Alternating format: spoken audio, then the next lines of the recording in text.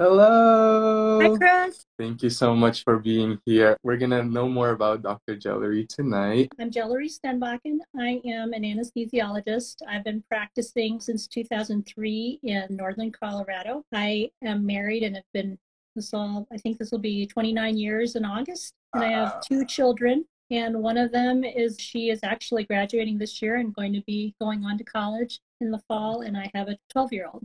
Anesthesiologist, amazing. So, which only means one thing, you've gone through the whole process of pre-med, of medical school, residency, and all of that. I just wanted to know, how did you get into medicine, doc? Was there someone in the family who's like in the Well, medical yes. Actually, traditionally I'm Filipino. And that my family are all nurse. I have nurses, medical technologists, scientists, physicians, dentists. I have so many relatives. And my parents are actually physicians also. And Oh, so when wow. I came, they immigrated here from the Philippines.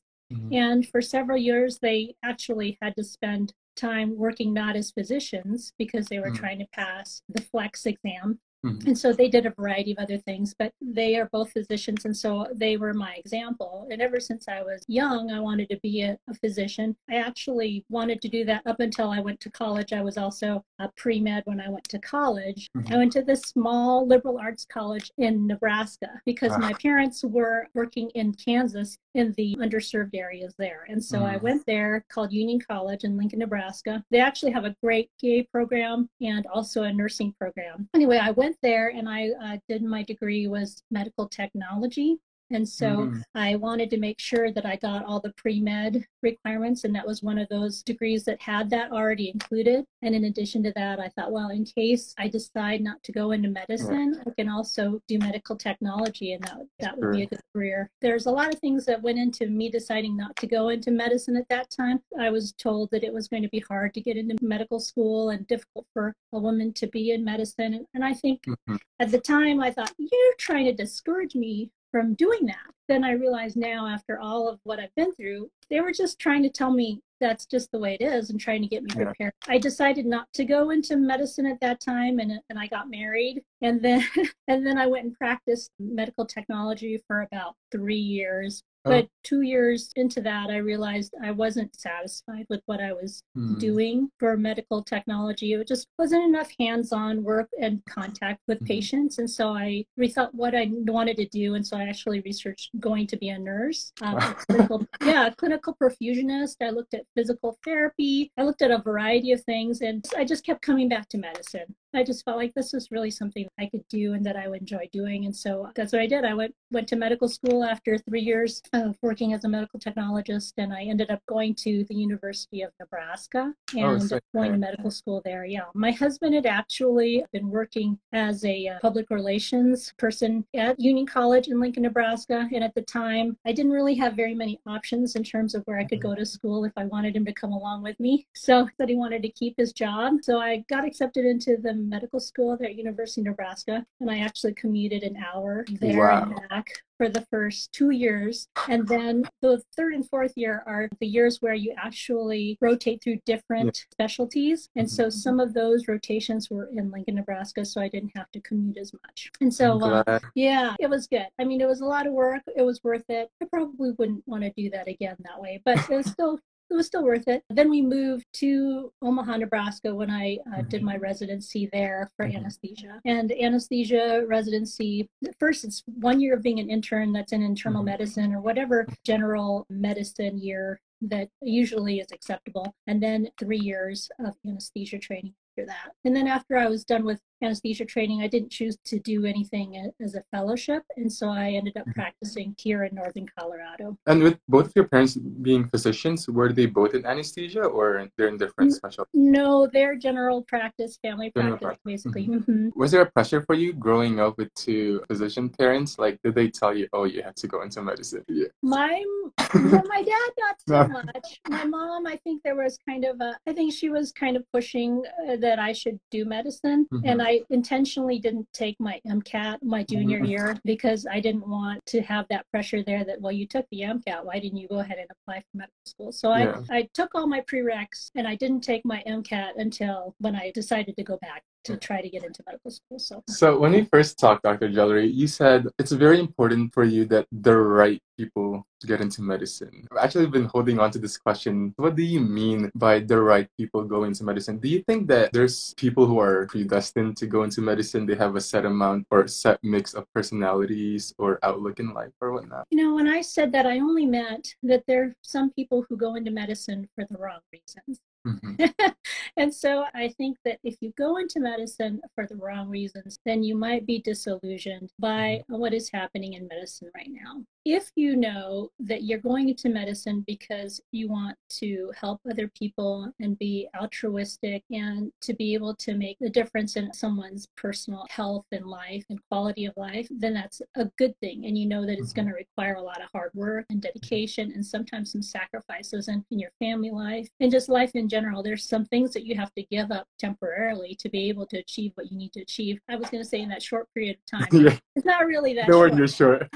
So you do have to also pace yourself and so that you have a good quality of life while you're going on this journey. The thing that I think is tough for some people is when they go into it thinking that it's going to be a job where it's good. It isn't for the money. Medicine is just not for the money. I actually had a relative who was going to go into starting college, and I said, well, what do you want to go into? And that person said, well, I want to go into medicine. And I said, well, why would you want to do that? Well, my dad says it's a good thing to get into because it's a steady job and you get good money. And I just was like, well, I think that that's a really bad answer to this question because it's really important when you spend 12 years of your life of training, 12 to 17 years of training, education. Plus the debt as well. It really isn't worth it because you have to think about when you come out of medical school, you have debt now on an average of $245,000.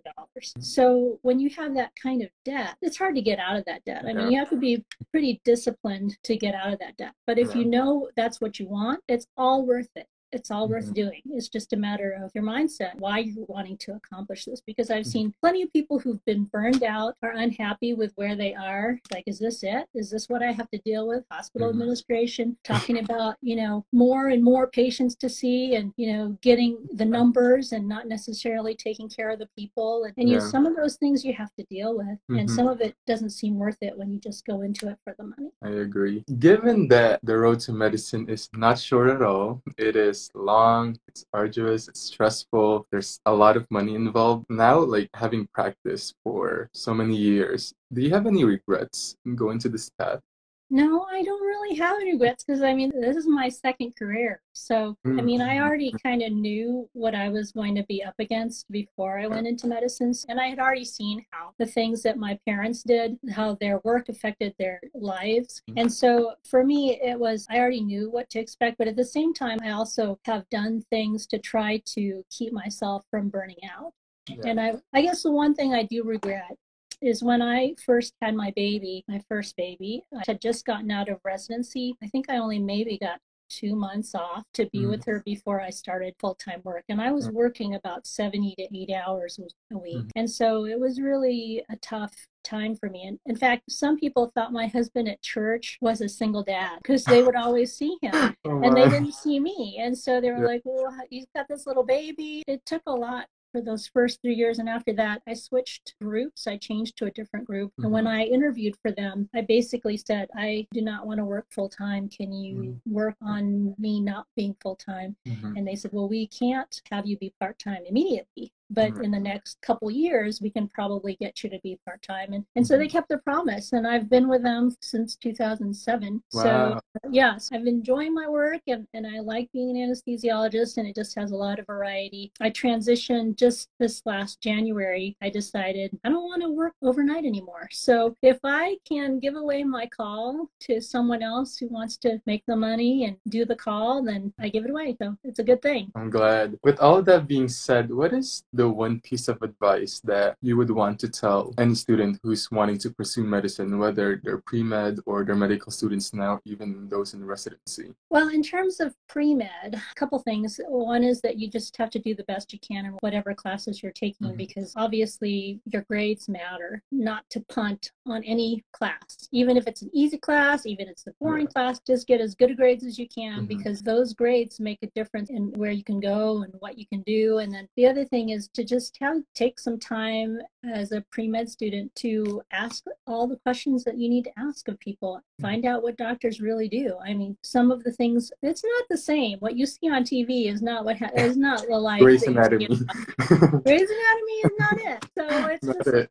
you have to ask hard questions like, honestly, what's your life like? You know, do you have time to spend with your family? What do you enjoy doing? And to figure out what specialty you want to do, especially in medical school, it's hard to figure out what you want. But even then, when you're in medical school, sometimes you still change your direction. And so I was supposed to be in ophthalmology, but there's a thing called the match in med school. When you find out your fourth year, you rank schools and residencies, and they rank you, and then they put all that together, and then you find out on where you go. But I did not match in ophthalmology, and I ended up getting a position for anesthesia. And all in all, it turned out to be the best decision. I'm just so glad. I mean, I was devastated when it happened, but you know, you just have to roll with it, and it just turned out to be a much better choice for me in terms of just everything about anesthesia. And so I'm very thankful that it happened that way. Thank you so much. So you said that you didn't do any fellowships. So what I'm getting from that is there's different types of anesthesiologists. I know there's those who like do induction for cardiothoracic surgery versus pregnancy, giving birth. Yeah, so there are different subspecialties, and depending on the subspecialty, it's a year or 2 years. And so some of them include obstetrics, pain management, regional anesthesia, cardiothoracic anesthesia, and also pediatric anesthesia. But you can also be a generalist like me. So I do quite a few cases, but I don't do any cardiothoracic or neonatal peds cases. So I don't do those. Got it. What do you think is the bread and butter of anesthesiology? Like, how does a usual day look like? Like, what are the working hours? I think most surgeries are like scheduled, but let's say for emergency surgeries, who gets to decide which anesthesiologist goes into the operating room? Well, it's just a matter of who's on call. And so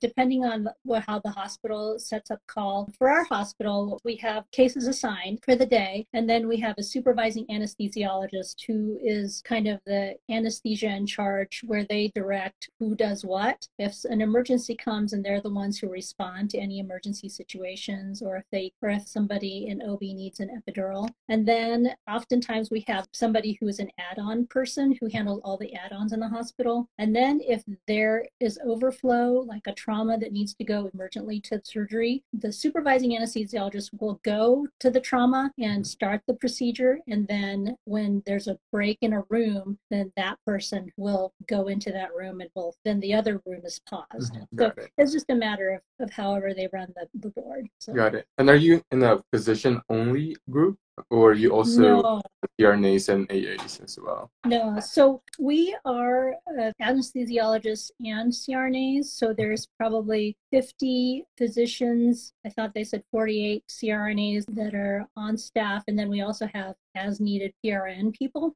And so we do an anesthesia care team model, usually at the hospital. And occasionally we'll also have physicians doing their own cases, such as cardiothoracic cases. Depending on where we are for surgery centers, we'll have physicians supervising nurse anesthetists, or physicians doing their own cases if there's only one anesthesiologist required at the surgery center. And I think we can segue this conversation to CRNAs. So what is the main difference, or the differences between, aside from the education, the training, of course, during surgeries, between the responsibilities of physician anesthesiologists and CRNAs? So the differences in terms of education, we said there's the 12 years of college, and then 4 years of medical school. And then for us, it's 4 years of residency.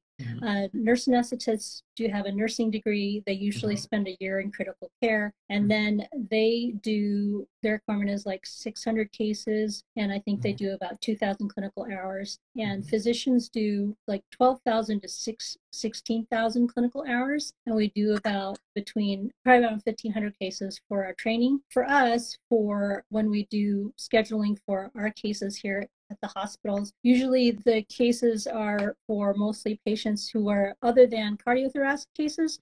Nurse anesthetists are usually in those cases. Got But it. it varies for different facilities. Yeah, I think there are still some, maybe in the West or Midwest, where it's just physician-only facilities as of right now, I think. Because here in New York, at least where I'm from, there is a mix of that care team model where there's the teamwork between the physicians and the CRNAs. And if you are willing to talk about a flaming topic, Oh my. oh boy, oh boy.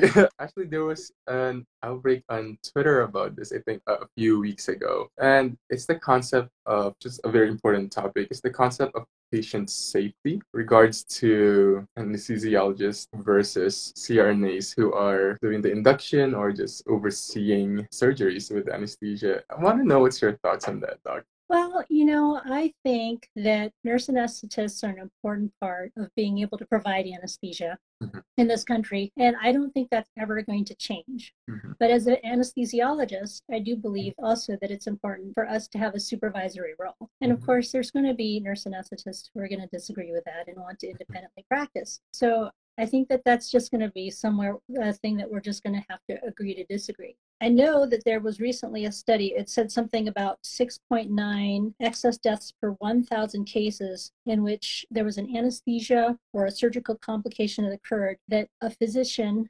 anesthesiologist was able to prevent. And it was an independent study that was done. I think patient safety is really important, and I think that an anesthesia care team model is a good model. Now, I do know that there are areas where CRNA can practice independently, but also that I don't know if some of those physicians who work with those nurse anesthetists who practice independently, if they realize that when something does go wrong or if there is a complication, then the surgeon or whoever is the physician involved in the case is usually the one who's going to be responsible. Got it. Thank you so much for answering that question. It's a very sensitive topic for a lot of people, honestly. Yeah. As you mentioned earlier, Doc, thousands and thousands of training hours and cases. Do you remember the very first time that you administered anesthesia to a patient? And how was that? How was that experience? Well, I mean, the first time I ever did anything with anesthesia was when I was actually on anesthesia rotation. I was a medical student, and then the attending told me, he's like, get in there. And I said, but I haven't ever done this before out loud in front of a patient. And I was just, and that was pretty embarrassing, because then I was like, oh, maybe I shouldn't have said that. And that's the thing about when you're learning something or when you're training, you don't ever just say, I have no idea what I'm doing. Yeah. That's just not something you say. I mean, you have to be truthful, but you don't have to say that. So that was the first time I remember.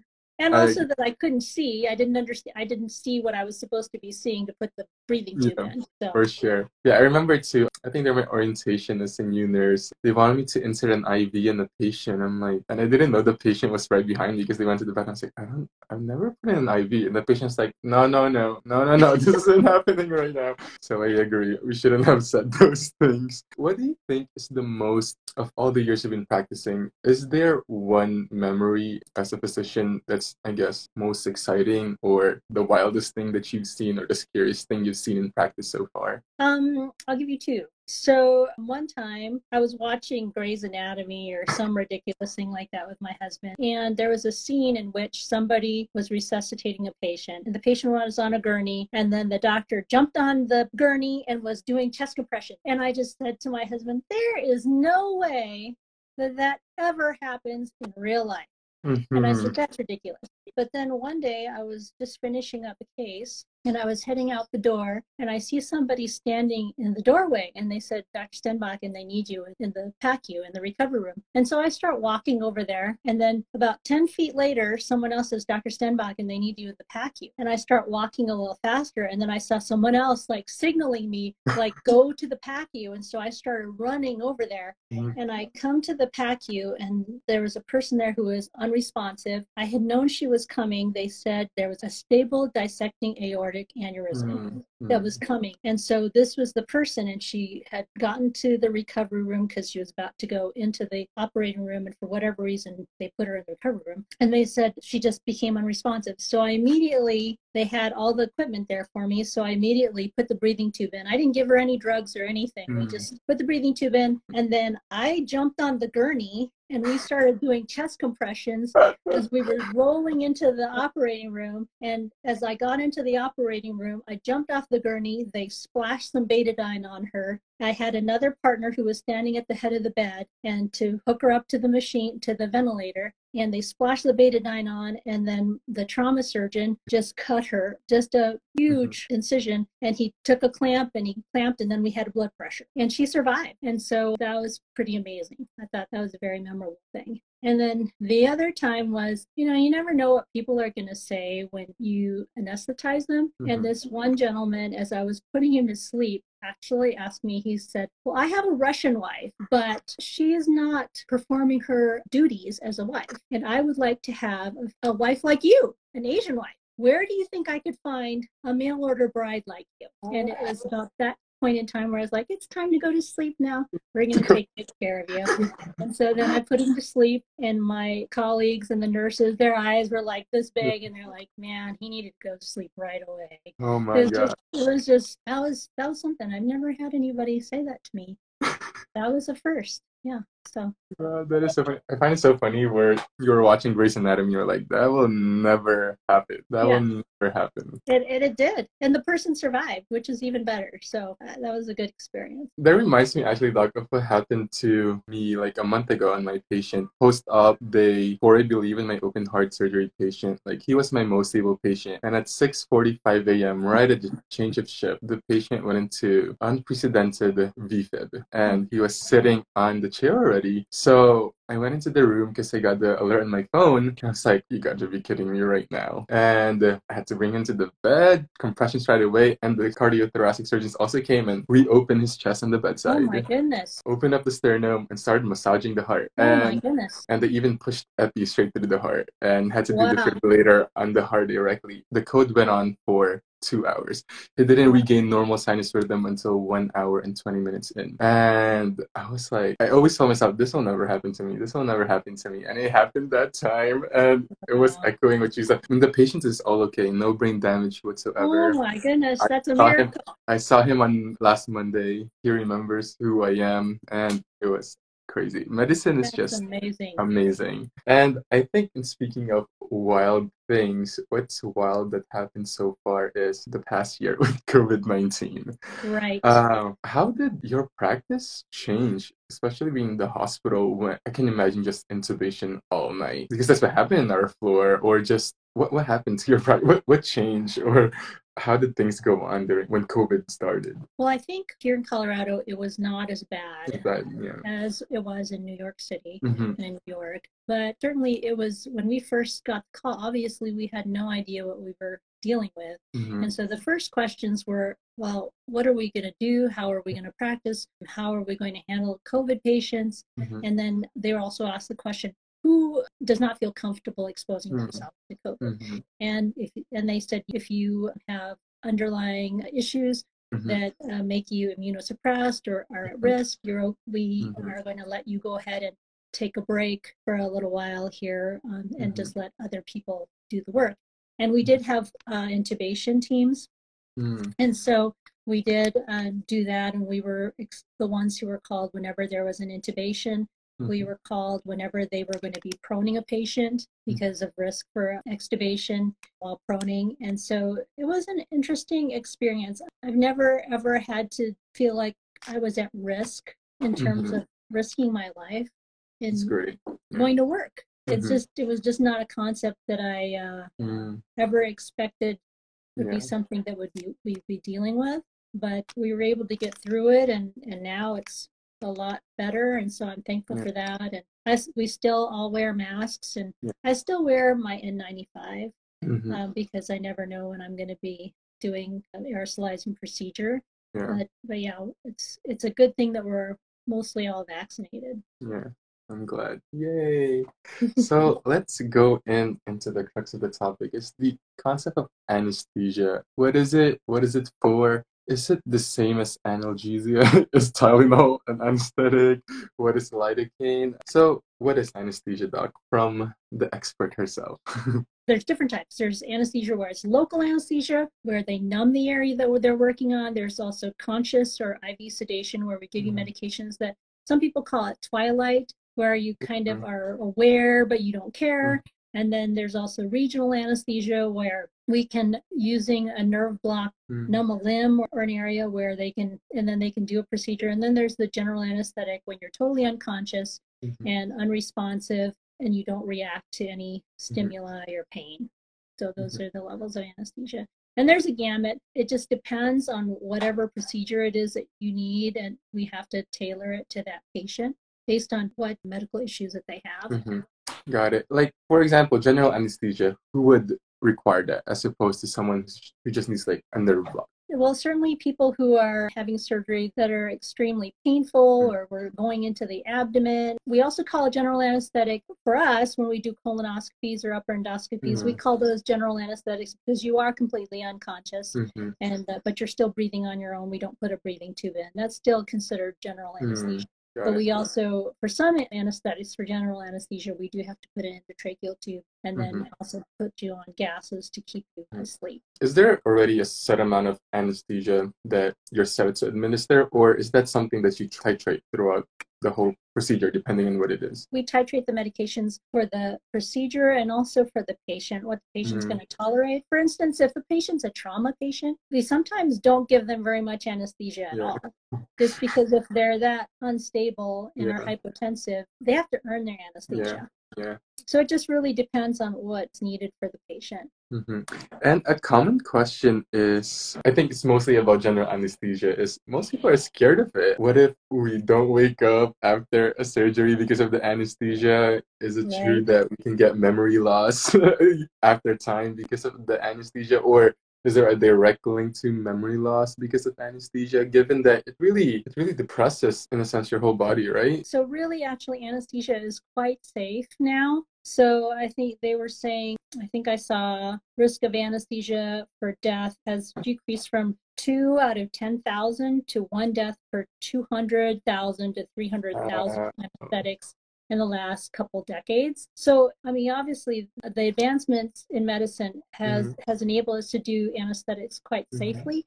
So, I mean, before the pulse oximeter, I mean, we didn't used to have a pulse oximeter. And so we couldn't measure a person's oxygenation. I just remember some of my older colleagues, they said they would just have to look under the drape and see if they were a decent color. They didn't have non-invasive blood pressures monitoring. They had to actually do it themselves manually.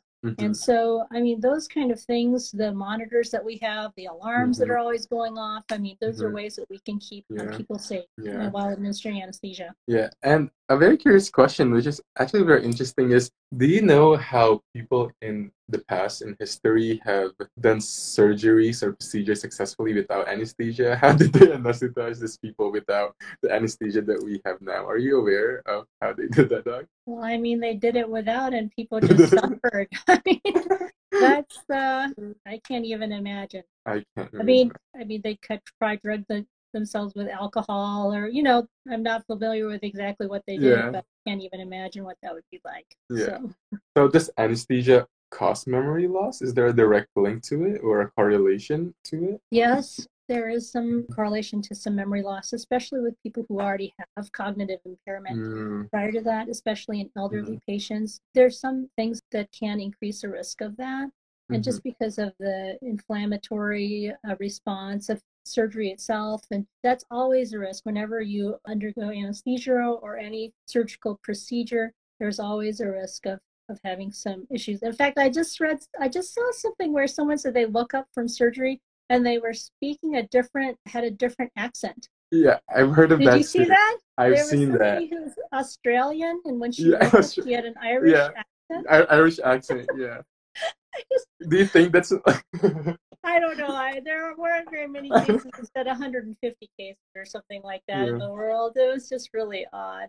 But no, there's definitely some risks for anesthesia. I mean, sometimes even for spine surgeries, people have had visual issues. After that, some people have had actual blindness in relation to after spine surgery having to do with the pressures and hypotension. So it's definitely a risk. Yeah. Has any of your patients ever woken up during surgery? No, not the patients that I don't want to wake up.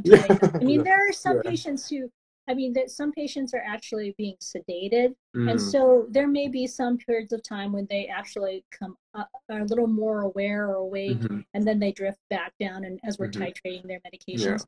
But I've never had anyone who I intentionally was doing general anesthesia on them Mm-hmm. tell me later on that they have awareness. It's really quite rare. Yeah. And actually, oftentimes when I do hear about that someone says, "Oh, I remember everything. I remember waking up in the middle of the anesthesia." Usually, if I question them, it's because they had sedation, where they were having IV sedation, and they kind of woke up in the middle of it. Mm-hmm. And then also some people during trauma situations, sometimes they do remember. Mm-hmm. But it's awful when someone actually remembers what's going on in the middle of surgery because someone forgot to turn on the gas or or forgot to give the medications that they were supposed to be given. So it's a sad situation for sure. I'm glad it doesn't happen very often. Yeah, and also like I can't imagine being conscious during a painful episode, like physically painful episode. And I think that links to a question that was asked too was, is it possible to give birth without epidural or any form of anesthesia? Sure it is. Yeah. Sure. Women have been doing it for years and years and years. And that's what we offer to people sometimes if they are unable to tolerate us putting in an epidural. We just say, well, it's okay.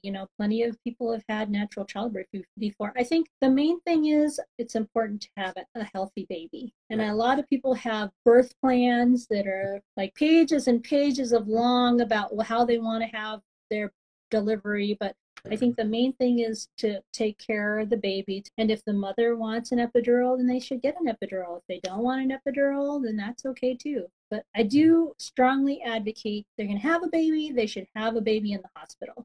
You should not have a baby at home. Home birth is not something that I would recommend at home. So.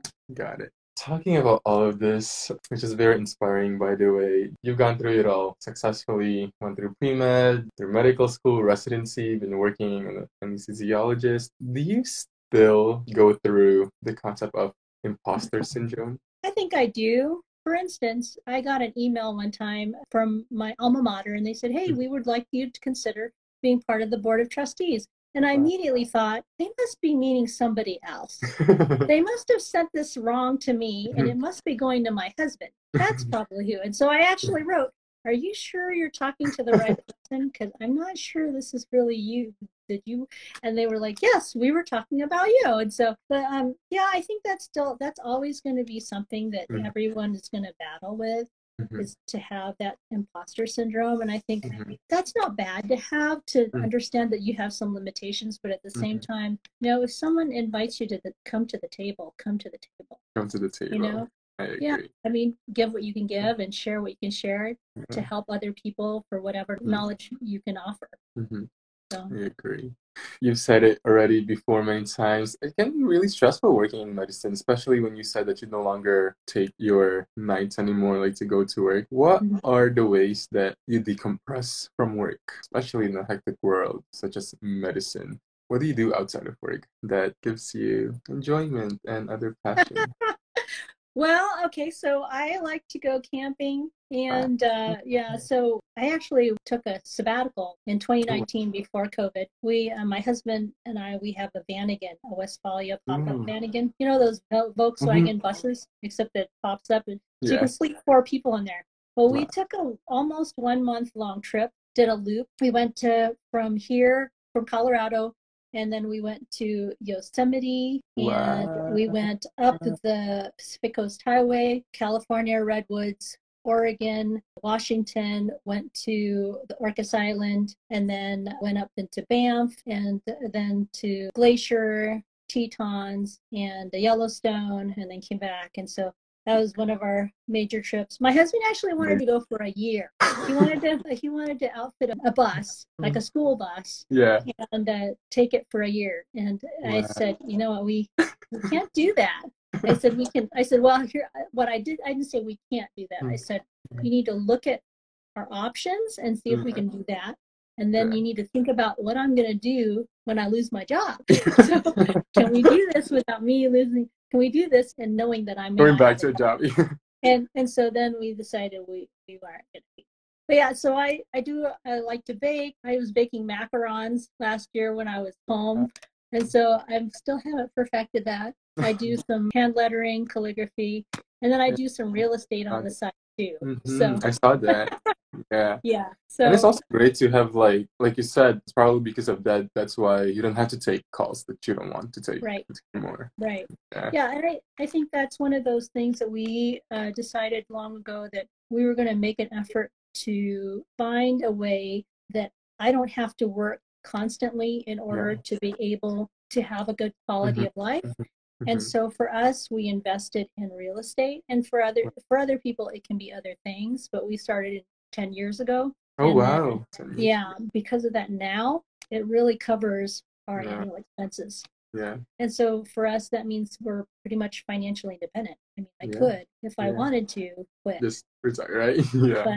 but and we'd be okay. But the Yeah. good thing is I enjoy doing what I do, and so that's not going to be happening for quite some Yeah. time, especially since I don't have to do call anymore. Yeah. So And I feel like it's a big movement amongst the new generation of physicians as well, is having things outside of medicine where they can also mhm. gain money from, like entrepreneurships or other real estate ventures as well, which I think is very important. There's a lot of physicians that I've talked to as well. It's like, oh, they're killing themselves taking calls and calls and calls and Yeah. calls. When you're right, they don't have to if there's other ventures like that. Yeah, and like then that's what that comes back to know why you're going into medicine, Yeah. and don't go into it thinking that it's for the money because that's not what it is. Because really, if you actually were smart with your money Hmm. after you got out of college and invested it regularly, then that compounding interest would really help Yeah. you anyway in the long run too. So Yeah. depending on what you're doing initially, but still, Yeah. anyways. But it's nice to have a secondary stream of income, no matter Yeah. what it is. And the thing about you need to learn how to do your finance also. And that's not just for physicians, but physicians are notoriously have a problem with keeping up with the Joneses and spending a lot of money that they don't have. And Hmm. so then they end up, with a ball and chain of having to work in order to Hmm. pay for their lifestyle. Agree. Dr. Gelerie, thank you so much. It has been such a fun conversation with you. I have learned so much. Is there any last things you would like to tell everybody, Doc? I do hope somebody is interested in going into medicine. We need physicians, and it is a very rewarding profession, and I really do enjoy it and highly recommend it. Thanks, Chris, so much for inviting me.